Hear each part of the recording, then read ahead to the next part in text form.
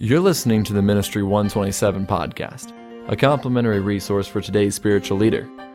The purpose of Ministry 127 is to aid Christians in developing a biblical philosophy of ministry. Ministry 127 is a growing online library aimed at assisting ministry workers with Bible-based resources, and is a ministry of Pastor Paul Chappell, the Lancaster Baptist Church, and West Coast Baptist College. For more information, visit ministry127.com and subscribe to the Ministry 127 podcast for more practical lessons for today's Christian worker. This Ministry 127 podcast is entitled The Biblical Disciplines of a Christian Home with Mrs. Joyce Jones. Mrs. Jones has served in Christian education for 35 years, on staff at Lancaster Baptist for 20 years, and is a mother of 6. Roman number 1, the construction job. I put Psalm 127. I want to look at that one. It's known as a family psalm. I found that through just looking at different commentaries, and I found that interesting. And they're almost two together, Psalm 127 and 128, because they both talk about establishing some things in a home. But I want to focus on verse 1. I'm going to read the whole thing just for a comment, and then focus on verse 1. But it says this gives us a description which begins with the foundation for the home. And it starts with the inception and ends with the impact. I hadn't seen that before. That was just something I read. And I thought, the more I look at this, it's true. The first verse, except the Lord build the house. And that's the beginning. That's the inception. You want a home? You have to begin with God. And God's the one that does it. They labor in vain that build it. Except the Lord keep the city, the watchman waketh, but in vain. It is vain for you to rise up early, to sit up late, to eat the bread of sorrows, for so he giveth his beloved sleep. Lo, children are an heritage of the Lord, and the fruit of the womb is his reward. As arrows are in the hand of a mighty man, so are children of the youth. Happy is the man that hath his quiver full of them. They shall not be ashamed, for they shall speak with the enemies in the gate. When I first read that, I thought, why would they want to speak with the enemies?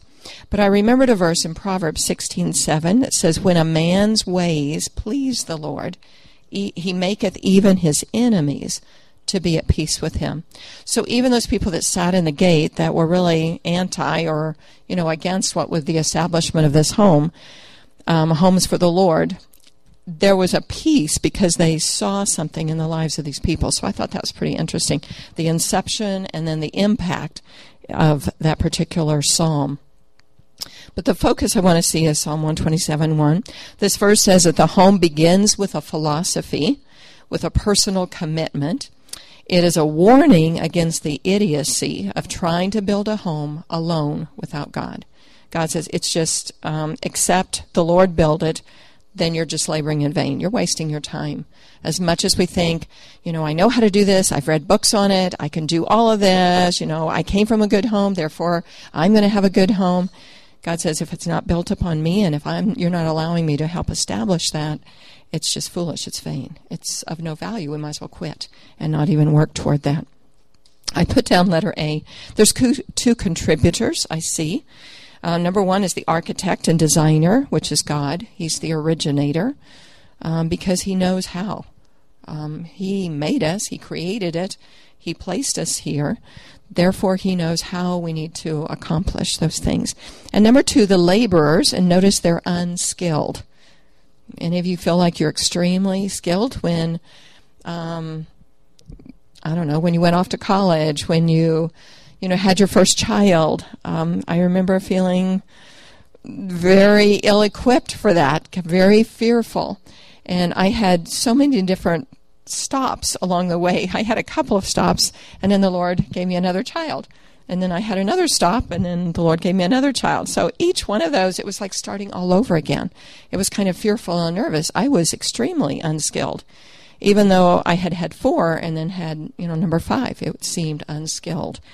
And God says, the more unskilled you are, the more you will rest in me, to be honest.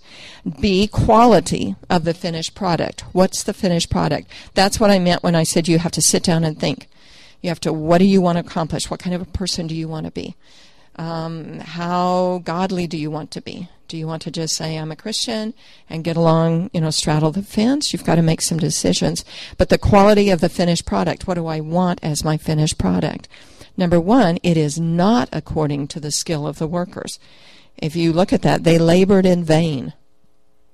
They could have risen up. It talks about how they, get up early, stay up late, they eat the bread of sorrows, they do all this.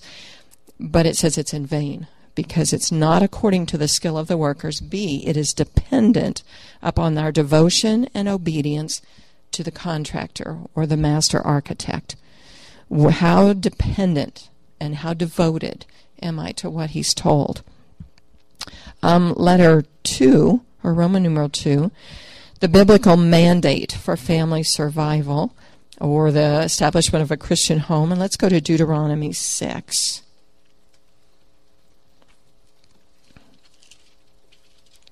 If you're sitting here today and you've been saved any length of time, you've heard these verses. I'm not sharing any new verses particularly. We just need to think through some of those and analyze our life. I have to do this all the time. Sometimes I was telling my daughter today, we were eating lunch, my youngest, Allegra, and I told her, I said, there's some things from this conference, and you hear something and you think, and you look at your life and I think, what in the world? How did that creep in? Or sometimes I'll be doing something or thinking something or not looking at something, but, reading something or, and all of a sudden it's like, whoa, this is wavering. This thought is wavering. This book is opposite of what, this. And we have to catch ourselves constantly and pull ourselves back in because it is so subtle. I put down letter A. Actually, let's read this for a moment. Verse 4. It says, Hear, O Israel, the Lord our God is one Lord. One Lord. We can't get away from that. He is the one that is supreme.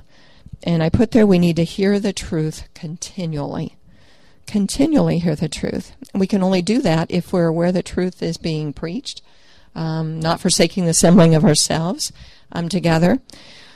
One of the things, I love live streaming and I like all of that, but probably at my age I can also think of some things. I also hear some of members who will just say, I'll just watch it from home. It's the same thing. It's not the same thing. I've been at home. When I had to be there coming out of the hospital and I couldn't come, I watch it live stream. I think I've done that twice. It's not the same, and if somebody needs to do that, then yes. And it helps when people all around our country they get done with their service and then they watch ours. So there's great reasons for it. But I also know the tendency of the flesh, and I know how weak sometimes we are, and we'll just say, I don't even have to dress. I just sit in front of it and watch. Or I can eat breakfast while I do this, or whatever. So we need to think, hear the truth continually, and have our hearts open to it. I remember one time in Bible college, I worked as a nurse's aide. A lot of times they let us do a lot more than we should have done because they were just shorthanded. But a lot of times in Springfield, Missouri, there was snow, and a lot of the people and the nurses couldn't get in. So sometimes because we were Bible college students, they would ask us, can you stay on another shift and do that? So I would do that. And on a Saturday night, working 3 to 11 and then working that next shift till 7, a lot of the ones that were with me went home and went to bed. Now, that's their responsibility before the Lord. So please don't take this as I'm lifting myself up. I went because I loved my church. I loved what I got there. And I just felt like if I missed that, that would be the very one I needed. And I just didn't want that. So a lot of times, that was early on. Early on in my years, I would just do beyond just because I didn't want people to look at me. That wasn't what it was. And the Lord knows my heart. It never entered into that because I wasn't something. I knew how desperately I needed those things. And so I just did that. And so I've kind of continued that, I guess. It's hard enough to witness to people without giving them ammunition for us. And if I'm trying to bring people to church, and then I don't want them to ever say, are you going to be here? if they say that to me, that is wrong. I want them to know I am here, unless, providentially hindered by, I don't know, death or illness or something that I cannot to do that. So we need to think through that. So many times we're in and out, and it's not sending forth a good message. Strong Christians lean hard on certain unshakable facts. The Lord is our God. We acknowledge His presence. We need to acknowledge His uniqueness. He is different than any other, little g out there at all. We need to acknowledge His place. What's His place in our life? Does He have the preeminence? Is He uppermost? His right to rule over us. People, they don't like that today. They don't want a God that rules over them. I do. What a protection. I'm going to be honest, I don't have problems staying under my husband, because the idea is if I'm under him, then he's the one that's being dealt with, because I'm in the position I need to be. Well, what greater to be under the Lord, because the Lord knows, okay, if you're under my protection and under my rule, then I can lead you. We seek His will, do we? We endeavor to walk in His way. I like in the Bible how it constantly talks about the way, He being found in the way, just being where they should be. When times are hard and our future uncertain, we must trust Him without reservation. Our church has seen a lot of trials and things. So many people, even beyond those that have been mentioned. A lot of our students in our school have had a lot of things. Mrs. Schmidt was mentioning that. But they need to trust without reservation. And we need to, as a teacher or whoever is over them, we need to establish that and help them see we trust without reservation. Don't just say, well, the Lord can work. No, the Lord will work. It's not that He, can and we waver. We justify our hit and miss services sometimes. Only real justification is from God. So sometimes when I try to find justification or try to make ourselves look good, we need to remember justification is from the Lord. It's not from what we do. B, I put down, love the Lord supremely. Love the Lord supremely. I kind of think of letter A as the single. You're establishing that truth. How much have you established? Not that it's not for the others. But then the married people love the Lord supremely. Once we start having another person in our life, then we have to remember the Lord is still first. And we need to think through that. And so we don't waver from those things. Okay, verse 6, and these words, 5, and thou shalt love the Lord thy God with all thine heart and with all thy soul and with all thy might. That's a lot of alls. There's no openness to that. It isn't this except for this. It's just all of them. And verse 6, and these words which I command thee this day shall be in thine heart. My love for God must be an all-encompassing love, a deep-down dedication, not simply a nice-sounding religious idea or a cliche that we say. Sure, I love the Lord. Sometimes we just do it so flippantly. I just think we need to take it more seriously when we say, I love the Lord. Because in that we're saying a lot of things. If you go back to with all of our heart, with all of our might, and all of those elements. And in letter C, teach the children diligently. If the Lord allows you to have children, then they're your own responsibility in that. If He does not, many of you teach Sunday school. Those are your children. For many years, I tell my students that I've taught all these years, they are my children because I've always taught in a Christian school, and to me, the parent has placed them under their authority, my authority, but I'm still under their authority, and therefore I need to do it as unto that child or that parent, as I would do it as unto the Lord in that element. So teach the children diligently. 7 through 9, let's read those. And thou shalt teach them diligently unto thy children, and shalt talk of them when thou sittest in thine house, and when thou walkest by the way, and when thou liest down, and when thou risest up, and thou shalt bind them for a sign upon thine hand, and they shall be as frontlets between thine eyes, and thou shalt write them upon the posts of thy house and on thy gates. I think you should have scriptures around. I think your home should have them. I think, like your school classrooms, I think Sunday schools, I think they should just be up and visible. I think they should be on our lips.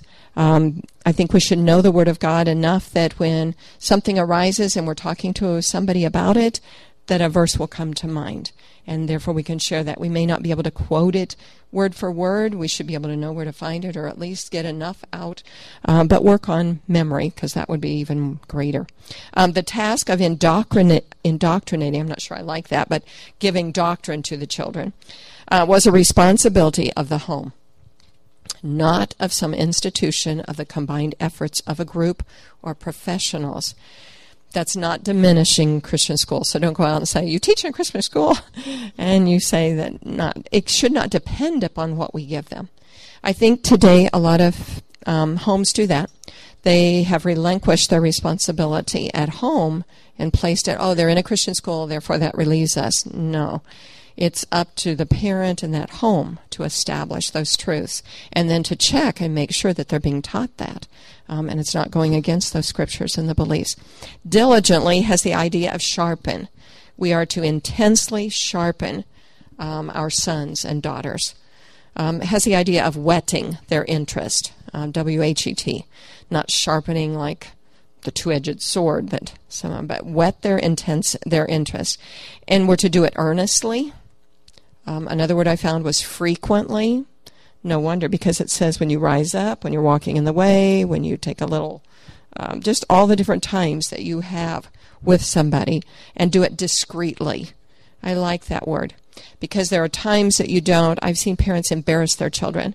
Don't you know the Lord doesn't want you to do that? Or, you just did this, and, whatever, and you're naming it publicly. I don't think it should be that. That may be why some are turned off to, knowing the Lord. They're counting it more as a religion than an actual growing in a Christianity. God's desire is that there be a conscious, consistent transfer of God's truth from an older to a younger. The term diligently does not mean delivering a lecture, although there are times that you quietly sit down and there are times to teach that way. But I like this. It's an easy-going, natural flow of conversation. It's not a Sunday lifestyle, but a Monday, Tuesday, Wednesday, Thursday, Friday, Saturday, Sunday, Monday, Tuesday, on and on. It is a lifestyle that goes on daily, and it's just constant talking of things. It should be just very freely to talk about the Lord. You should be able to ask your children, instead of just saying, what did you learn in church, and they say, God, Jesus. No, specifically, what did you learn? Or when you're out walking and they talk about the trees, teach them a lesson. You can teach them something from science, just even a little bit, that God established creation, and aren't we thankful for God who does this? And you can teach them from the time they're little, when they're looking at their hands and, learning to discover things. Those are all things that God's helped them with. And that's why he's talking. Make it an everyday, just he's there. Have you ever heard somebody say, you prayed like you know him? Or you just pray like you're talking to him? I think that was off of the film Sheffy, and the line that the guy followed with, well, tell me, to whom do you talk when you pray if it's not to the Lord? I love that line. It should be just very relaxed and very easy. And people, when they first get saved, they're so afraid to pray. You just help them with that. No, you just talk to him like you would talk to me right now, or talk to your husband, or talk to a friend. It is just an everyday. Now, I'm not wanting to put him down, on a less level, but it should be just very free to talk about him. Christ should fit naturally into the regular conversation of our home. Christianity is designed for everyday living. It doesn't matter where you go in Scripture, it talks about that, and we'll look at some specifics in a moment. We cannot transfer to others that which we do not have ourselves. I think that's part of the problem. I think it's something that we don't have, therefore we can't transfer that to somebody else. Because if we've never prayed and gotten answers to our prayer, how do you encourage somebody else to pray? Or if you're talking to somebody, you say, oh, well, I'll pray about that. Well, take a minute right then and show them how they can pray about that and how you will remember to pray and what's specific about it. You don't have to know the nitty-gritty of something, but if they're praying about a lost loved one, okay, you can pray for that and help them to see. And in your home, help children. I read one illustration about a little boy. The parents, the dad had worked out in secular field, but he felt called to the ministry, and he wanted to change direction and work in just helping around, in the Christian realm. And so their finances, he had a good job, so their finances, dwindled down. They didn't have the money that they once had. And so they were having to learn to adjust to that. And they were getting ready for family devotions. And the little boy said, "Mom, I'm outgrowing my shirts." And she said, "Yes, you are." And he said, "Well, put that down on our prayer list." And he was just little, and so he said, even specifically, size 7. So he put it down on their prayer list, and he didn't think anything. I mean, they prayed for it in their family devotions. And by some circumstances, somebody I think he was a banker or something, but somehow he ended up with some shirts, and guess what? They were all size 7. So he knew this family, and he said, "Could you use these?" And they said yes. So they were showing the little boy then at family devotions that night one of the shirts, and he was ecstatic. But when they pulled out, there were 10 of them. He was just overwhelmed because he was thankful to just get one. That's all he had thought when he prayed. But how much greater for that little boy to learn. God answers above and beyond what I'm even asking for. And that was a great truth for them. And that's the kind of everyday things. Pray before you go to the grocery store. I've done that for years. Pray if I need to go purchase something. Okay, I need this, and I have a set price in mind, and you say, sometimes I'm just willing to pay whatever. I don't. I just say, "Lord, this is all I want to allow for this," and do that. He will meet those because he wants you to see that you can put him to the test. Luke 6:45. I put down, "A good man out of the good treasure of his heart bringeth forth that which is good. And an evil man out of the evil treasure of his heart bringeth forth that which is evil. For out of the abundance of the heart the mouth speaketh." Those things that are within our heart, remember to go back in that other. First we have to listen, and we have to hear, and then we have to love, and now we have something then to teach others, because if we've done those steps. And D, fear the Lord greatly, verse 13. To me, these are the disciplines of the Christian home, just hearing and then loving the Lord and then teaching what he has taught us, and then fearing the Lord greatly. The right kind of fear is reverence for his holy name. Verse 13 says, "Thou shalt fear the Lord thy God and serve him, and shalt swear by his name." That's not the kind of swearing that people do today. It's the idea that you stand fully upon his name. You hold this name up.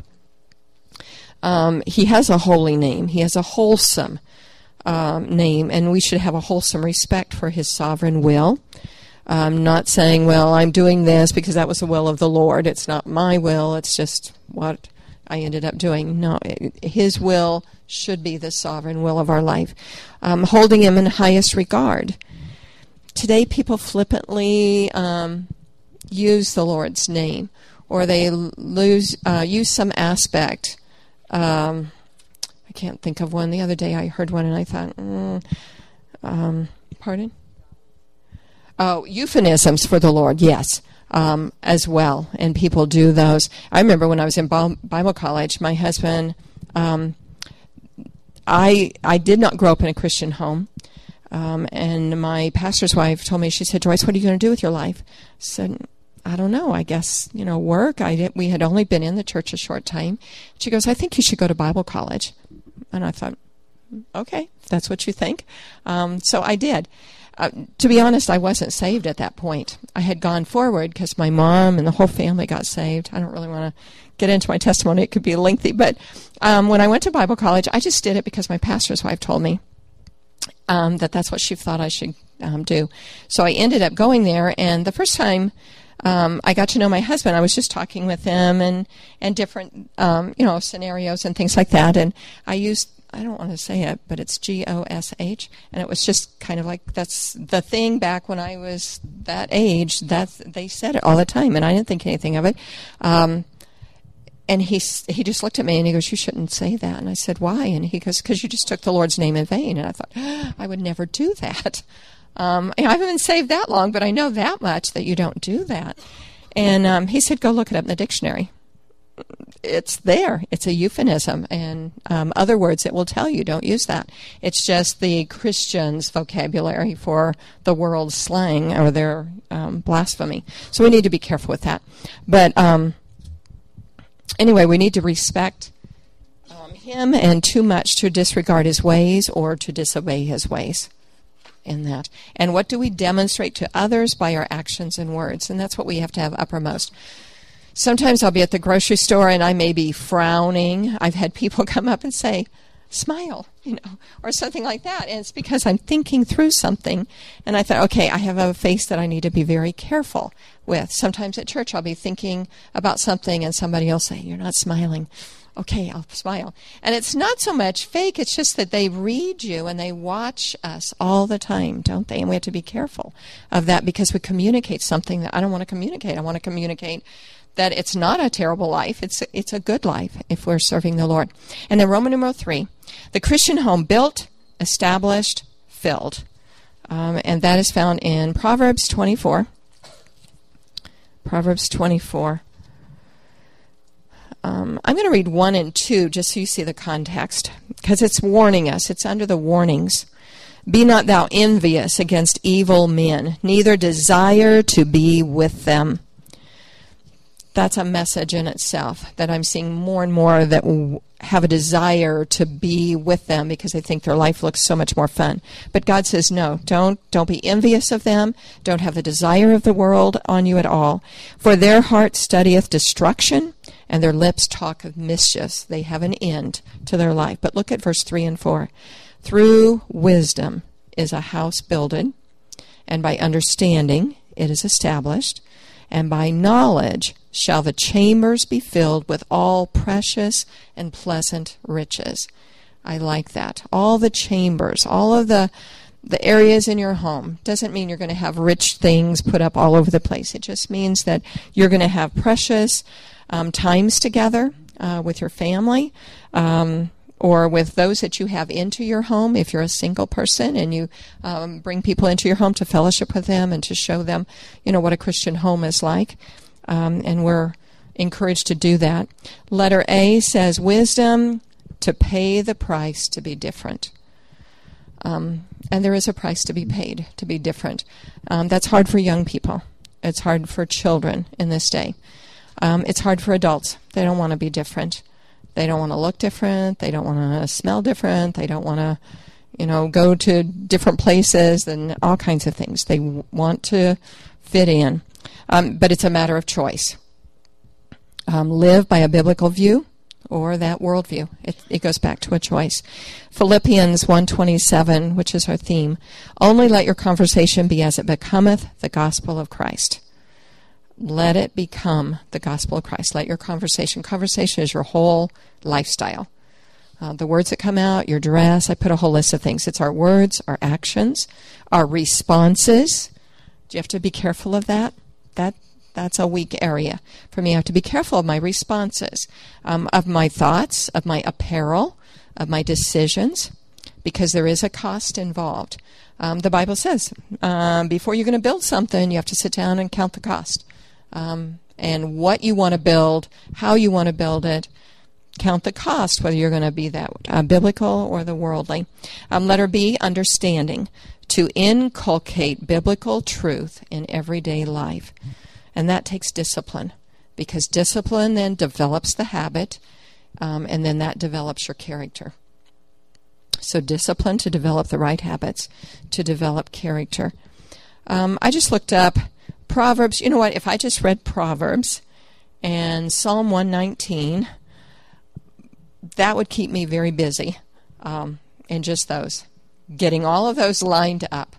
And so I just pulled a few things, some topics that you can teach or that you need to apply and that are taught in the book of Proverbs.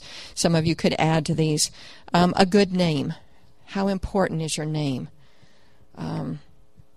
Just by one little foolish thing, you can destroy a whole, generations.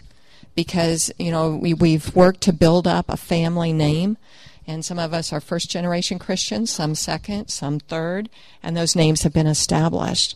And so we need to teach our children, your name is very, very important.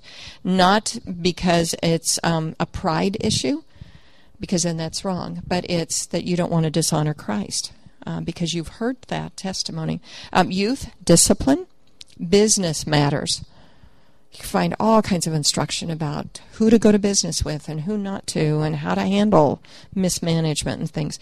Marriage, strong drink, those things to stay away from. Words, the tongue, morality, your companions. It's great warnings about evil companions.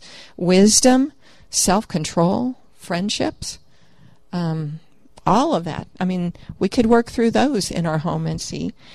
C, knowledge, to conduct our relationships according to scriptures, and it will take extra time and energy to put right actions into practice. Sometimes we're very busy and we let things slide, and we think, I should have talked to them about that, but I'll just pray for them and help them. Sometimes with our children, I should have taken a minute to deal with that. Or you're hurrying around, yes, I'm listening. No, we're not listening, and they know that. And then they have an attitude toward the ministry. We have to be very, very careful with that. I looked up just Psalm 119. Not all of these are from that, but a good portion of them are. And it's a wealth of knowledge. What are the functions in the Bible?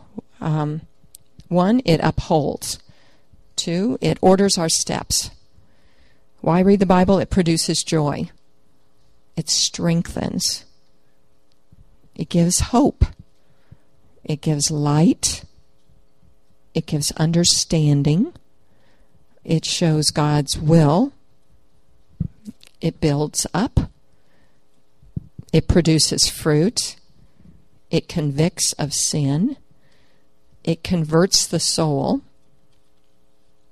It cleanses the conscience. It consecrates life.